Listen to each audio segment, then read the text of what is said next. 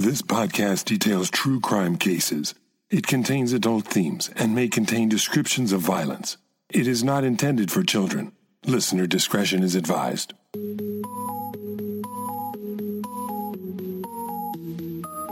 Thank you for joining me for today's episode of Once Upon a Crime.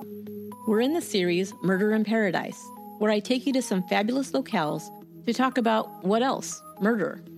One of my most favorite cities in the whole world is Florence, Italy. Italy in general is just gorgeous, but Florence holds a special place in my heart. It's the birthplace of the Renaissance, and I've long been fascinated by how many artists, poets, writers, and philosophers could originate at the same time and in the same place like they did in Florence beginning in the 14th century. Everything in Florence and in the surrounding Tuscan countryside is just a wonder to behold, from sculptures like Michelangelo's David, to paintings like Botticelli's Birth of Venus, to the architecture of Brunelleschi's Duomo. The list goes on and on. It's no wonder with beauty like this that the Italians are a passionate people. But between 1974 and 1985, 7 of these passionate couples met a very tragic fate while meeting for trysts outside of Florence in the beautiful Tuscan countryside. There was a serial killer preying on young couples who would claim at least 14 victims. While news of this killer rocked Italy, Germany, and France, and was even reported in the British media, it remained largely unknown in America. The story is fascinating, complex, and horrifying in nature. This is Chapter 2, The Monster of Florence. June 6, 1981. An engaged couple, Giovanni Foggi, age 30, and Carmela Danuccio, age 21, had gone on a date to a disco in town. Afterwards, they took a drive up a hill in the Tuscan countryside near the town of Scandicci. Young lovers often took to the hills and secluded roads outside of town to carry out their amorous activities. Many Florentines were raised in religious Roman Catholic homes where premarital sex was considered a sin. This, combined with the fact that it was customary for most young adults to remain living with their parents until marriage, made their automobiles the only option for romance, away from prying eyes and wagging tongues. In fact, the practice was so common that it was well known that voyeurs prowled the countryside peeping into car windows to spy on people making love in parked cars. There was even a name for them. They were called Indiani, or Indians. This was a colorful, if somewhat racist, description of the peeping toms who crept around in the dark, sometimes equipped with electronic equipment like night vision cameras and audio recording devices. But this night, it wasn't a voyeur who came upon Giovanni and Carmela, but something much worse. The couple became victims of a murderer. Giovanni would be found shot to death, still sitting in the driver's seat, his head leaning out of the window as if asleep. His fiancée also had been shot, but then her body had been dragged from the car and was found a few feet away in a field lying on her back. Framed by wildflowers and cypress trees, her body was a jarring sight. Such savagery amidst such a tranquil setting. She was naked except for a gold chain that had fallen or been placed between her lips.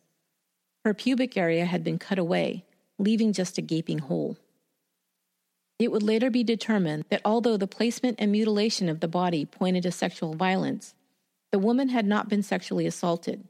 It was also determined that a notched knife, like a scuba knife, had been used in the mutilation. The cuts on the body seemed so precise that authorities speculated that the killer might be a surgeon or a butcher. Soon after the murder, a known voyeur, Enzo Spalletti, was reported having spoken about the murdered couple before the bodies were even found. He was rounded up and arrested for murder. 4 months later, on October 23rd, another young couple who were planning to be married a few months later were also found shot and stabbed. Stefano Baldi, age 26, and Susanna Cambi, age 24, were found in a park 20 kilometers north of Florence. The woman was dragged from the car and mutilated in the same way as the previous victim. It was obvious to authorities now that they had arrested the wrong man. Spalletti was released. At the crime scene, similar bullet casings to the previous murder were found. They were tested and were determined to have been fired by the same weapon used in the June murders.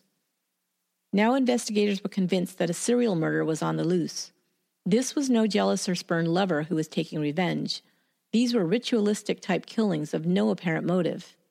While serial killers were, if not common, at least familiar to Americans, the French and Germans, they were almost unheard of in Italy. Citizens began to panic, and people began suspecting neighbors and even their own family members. Investigators now remembered a case that had occurred 7 years earlier in 1974. A teenage couple were found shot and stabbed to death on a country lane while having sex in the boys' car. Pasquale Gentilcore, 19, and Stefania Pettini, 18, were parked in a place that was known to be stalked by one or more voyeurs who'd been discovered behaving oddly. Stefania's body had also been violated with the grapevine stalk. She had been stabbed 97 times. The shell casings recovered from that crime scene were still in evidence.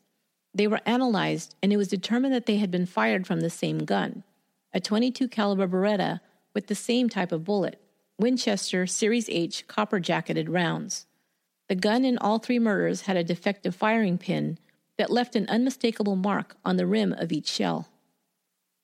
8 months later, on June 19, 1982, childhood sweethearts Paolo Minardi, 22, and Antonella Migliorini, 20, a couple described as inseparable and who'd recently become engaged, were found shot on a country road, this time southwest of the city.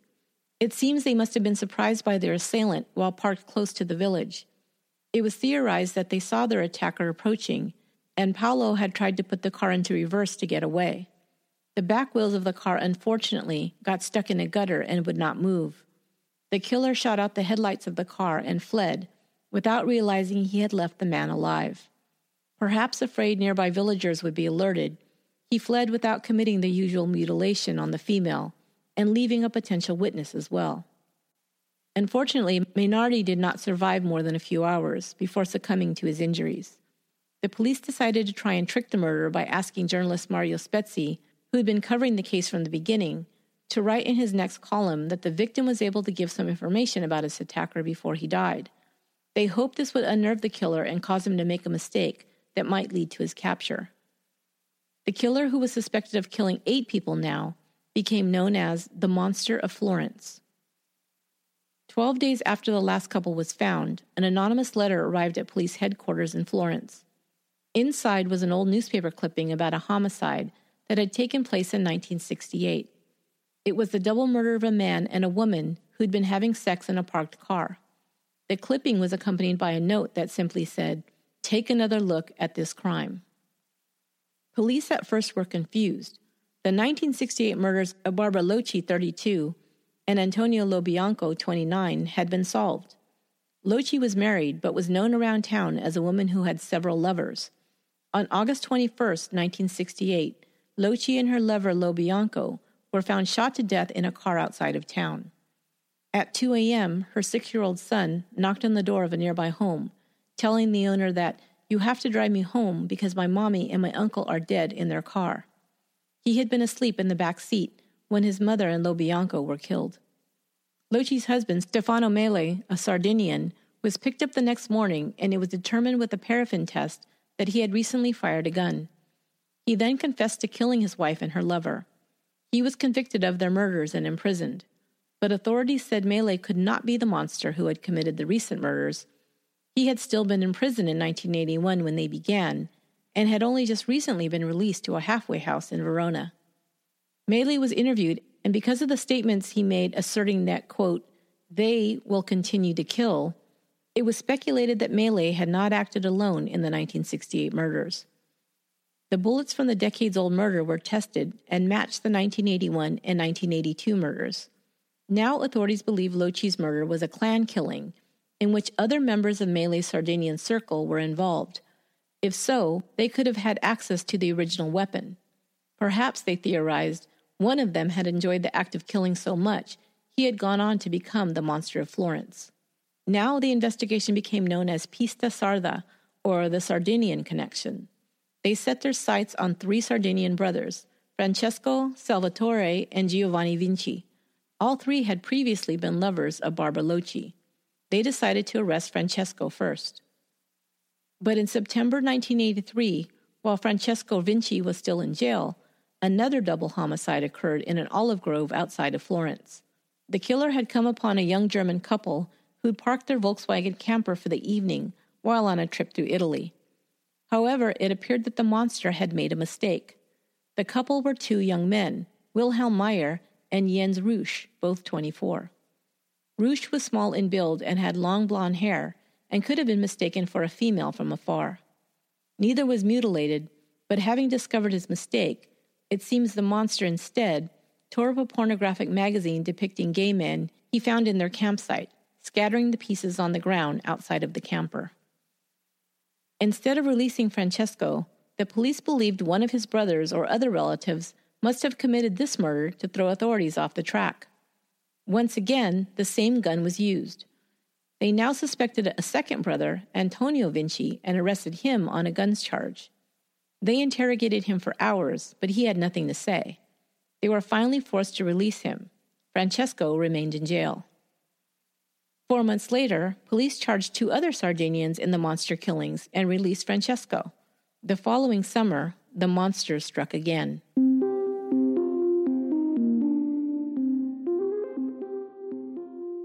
On July 29, 1984, Claudio Stefanacci, 21, and Pia Rontini, 18, were shot and stabbed in Stefanacci's car. The killer then removed Rontini's pubic area as well as her left breast and carried them off. Now the monster had murdered 6 couples, and the police had arrested and then released a constant stream of suspects.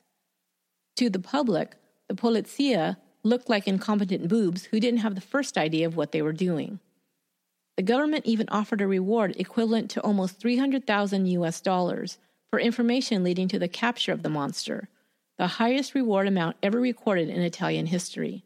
The public and tourists to the area were now warned in radio and television ads and through mass mailing campaigns not to go into the hills at night. Over a year later, the monster would be suspected of his most gruesome crime yet. 2 French tourists, Jean Kravachvili, 25, and Nadine Moreau, 36, were surprised in their small tent while camping near San Casciano. The killer cut open the tent flap, and the couple, perhaps hearing the sound, moved to the front of the tent. The monster fired on them, and Nadine was shot to death inside. Jean, only hit in the wrist, was able to flee and ran into a nearby wood, where he was chased down. His throat had been cut, and he was nearly decapitated. The monster then returned to Nadine's body and performed his ritual mutilation. Again, he removed and carried away her left breast. Now the monster would add a new indignity. The following Tuesday, one of the prosecutors in the case received an envelope in the mail. Cut-up letters from magazines were used to address the envelope. There were no fingerprints, and the sender had taken care to use no saliva to seal the envelope. Inside, there was a piece of his last victim's breast. Police believed the killer was playing a sick game with them. He'd picked the tourists, they believed, because he thought they wouldn't be reported missing right away. He sent the letter to alert them that there was another victim they needed to find. However, if this was his goal, his plan was thwarted when a person picking mushrooms in the countryside came upon the bodies on Monday afternoon. The letter did not arrive until Tuesday. The prosecutors, still going on the Sardinian clan theory, refused to release the 2 they already held in custody, even though they could not have committed the murder of the French tourists. Even if they weren't guilty of this murder, the prosecutor was convinced that they knew who was.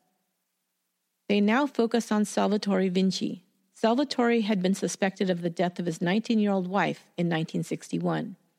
She had died from asphyxiation by gas in their home. Her death was ruled a suicide, but many suspected that her husband had murdered her. Because the prosecutor didn't have any evidence to arrest Salvatore for the monster murders, he instead charged him with the murder of his wife. The prosecutor believed if charged with this crime, he might be able to get him to identify the monster. Salvatore Vinci's trial was a fiasco. Witnesses could not remember with any detail the long-ago death of Salvatore's bride, and the evidence was scant. He was acquitted, and as soon as he was released, he fled the area for parts unknown. The investigation into the Sardinian connection was now closed, and all the suspects were officially absolved. Investigators were back to square one, now with 14 unsolved murders. The public was outraged that the monster had not yet been caught.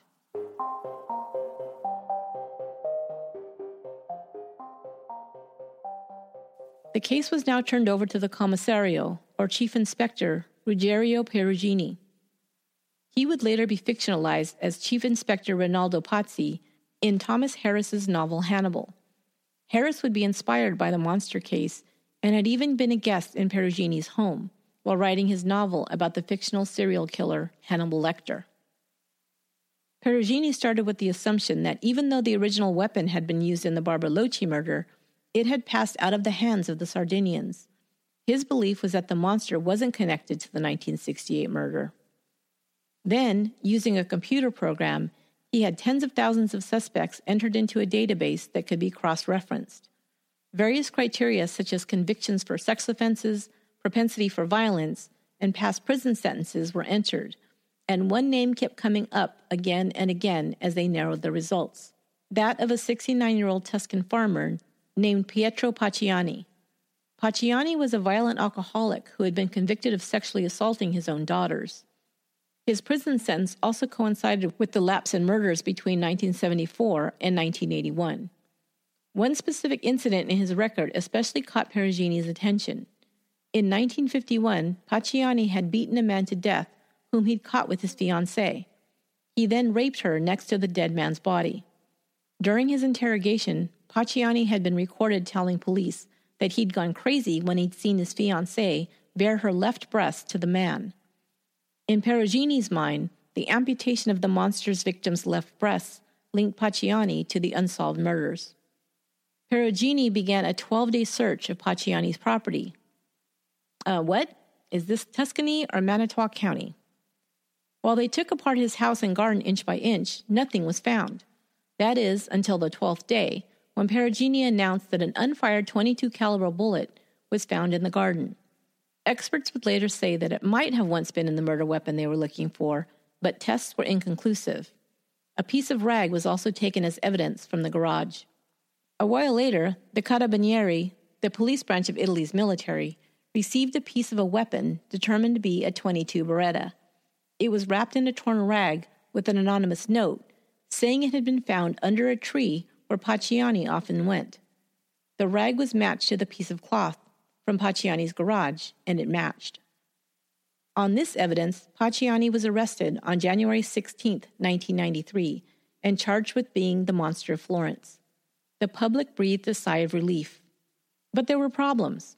The monster's attacks had been meticulous in their detail and stealthily carried out. Could a drunken brute, prone to fits of rage, have planned, carried out, and gotten away with these terrible crimes?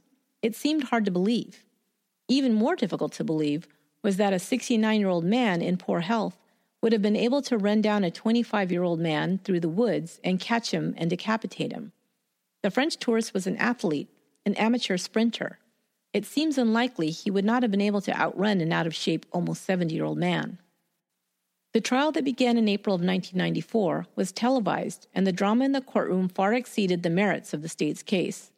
Pacciani sobbed and cried out in anguish during the proceedings, sometimes saying, "I am a sweet little lamb," and "I am here like Christ on the cross." Other times he cursed and swore in rage. Thomas Harris attended the trial and took copious notes, no doubt to incorporate some of the most colorful details into one of his crime novels, truth being stranger than fiction. The prosecutor never produced a murder weapon, eyewitnesses, or forensic evidence from the crime scenes that tied Pacciani to the killings. Even his wife and daughters, who hated him, told the court that he could not be the monster. He was drunk most of the time, they testified, and was home making their lives miserable, not roaming the countryside murdering strangers. Even so, Pacciani was found guilty and sentenced to life in prison. When his mandatory appeal began, the prosecutor did the unthinkable. He refused to prosecute, stating a lack of evidence and calling into question the investigative work of the police. Was this a police investigation or a comedy of errors, he would scoff. On February 13, 1996, Pacciani was acquitted. The case was scheduled to be retried, but Pacciani died in 1998 before that trial could begin. But there would soon be another twist in the case, and while it might seem incredible, it made perfect sense to some Florentines. The day Pacciani was acquitted, the police announced that they had a confession to the murders. Their witness, implicating a second man as well, confessed to being Pacciani's accomplice. The three men, he said, had been hired by a wealthy Florentine doctor to collect female body parts for black masses that were used as offerings to the devil. He and the second man were then convicted of murder, even though the man who confessed didn't seem completely coherent and often contradicted himself. The first man was sentenced to life in prison, and the other to 26 years. The Florentine doctor was never identified, nor were any of the members of the satanic cult or any of the masterminds behind the attacks. The man who confessed said he didn't know the name of the doctor, that only Pacciani did. Pacciani, however, denied these allegations until his death. And the evidence against Pacciani presented at his first trial? The rag and gun were determined to have been planted, but just by whom was never revealed. The ballistics experts said he had been pressured by the prosecution to say that the bullet was found might have come from the murder weapon. A police officer was videotaped saying that he believed the chief inspector had planted the bullet in Pacciani's garden. Mario Spezzi, the journalist who published this allegation, was sued for libel. He later won the case against him. Soon after, he retired from journalism to pursue his dream of writing mystery novels. In 2008, a book about the case he co-wrote with the novelist Douglas Preston called The Monster of Florence became a bestseller. Spezzi became convinced that it was a nephew of the original suspects, the Vinci brothers, who was the Monster of Florence. This man, who was still alive and living in Florence, would have had access to the gun, and he fit the profile that had been created with the help of the FBI's Behavioral Science Unit. He was a tall, right-handed man in excellent physical condition who was an expert shot and skilled with a knife.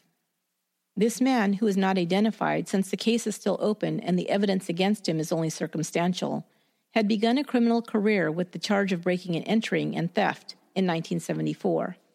He was tall and muscular and extremely self-assured, composed and cocky, according to Spezzi, who interviewed him at his home in 2001. In that interview, he admitted to carrying a scuba knife and pulling it on his own father during a fight. He also admitted to being away from the Florence area from 1975 to 1980, the same period of time when the monster killings had stopped. At the end of his interview, Spezzi asked him point blank, "And so, you're not the Monster of Florence?" The man so charmingly answered, "No, I like my pussy whole." The man walked the journalist to the door, and just before he opened it, he leaned forward and in a low, gruff voice said in Spezzi's ear, "Listen carefully. I never joke around."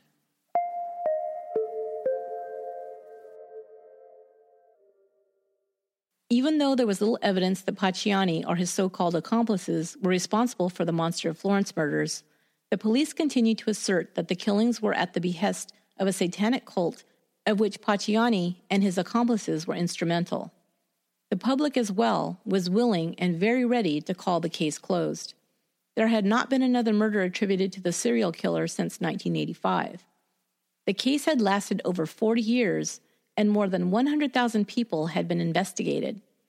Many innocent people's lives had been ruined when they or a family member were suspected of being the murderer. Some had been run out of town, and others had their families destroyed and their businesses ruined. Italians had never been subjected to this kind of case in their country, and frankly, they couldn't wrap their heads around it.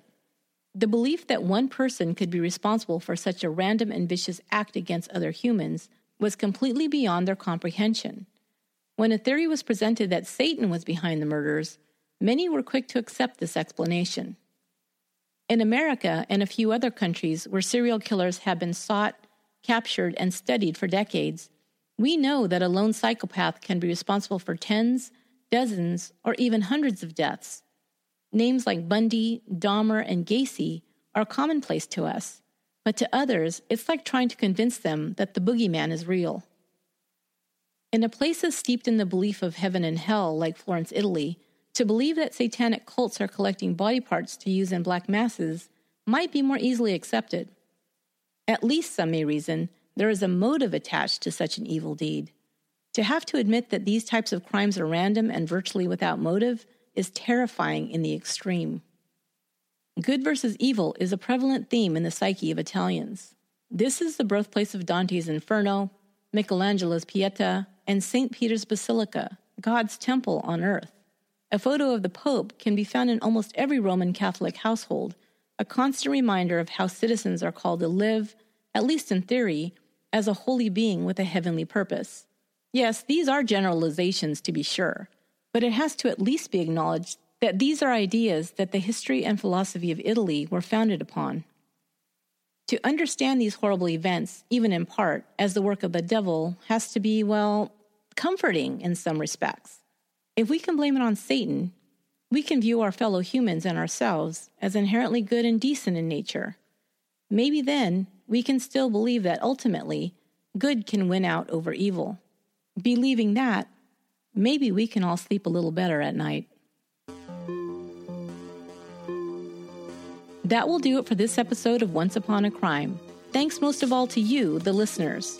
Thanks for all the ratings and reviews on iTunes, and to all the new Patreon supporters.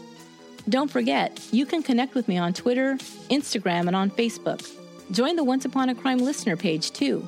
You'll get to see photos from each episode, discuss the cases with me and other listeners, and get all the inside info. Once Upon a Crime is written, produced, and edited by me, Esther Ludlow. Until next time, be good to one another.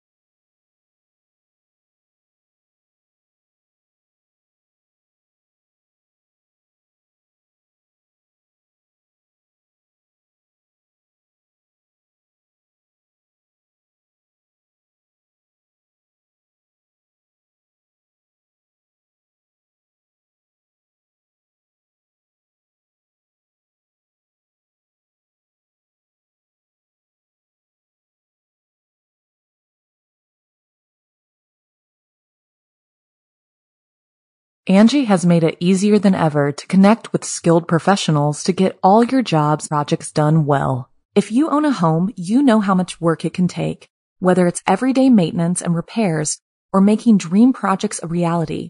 It can be hard just to know where to start, but now all you need to do is Angie that and find a skilled local pro who will deliver the quality and expertise you need. Angie has over 20 years of home service experience, and they've combined it with new tools to simplify the whole process. Bring them your project online or with the Angie app, answer a few questions, and Angie can handle the rest from start to finish, or help you compare quotes from multiple pros and connect instantly, which means you can take care of just about any home project in just a few taps. Because when it comes to getting the most out of your home, you can do this when you Angie that. Download the free Angie mobile app today or visit Angie.com. That's ANGI.com.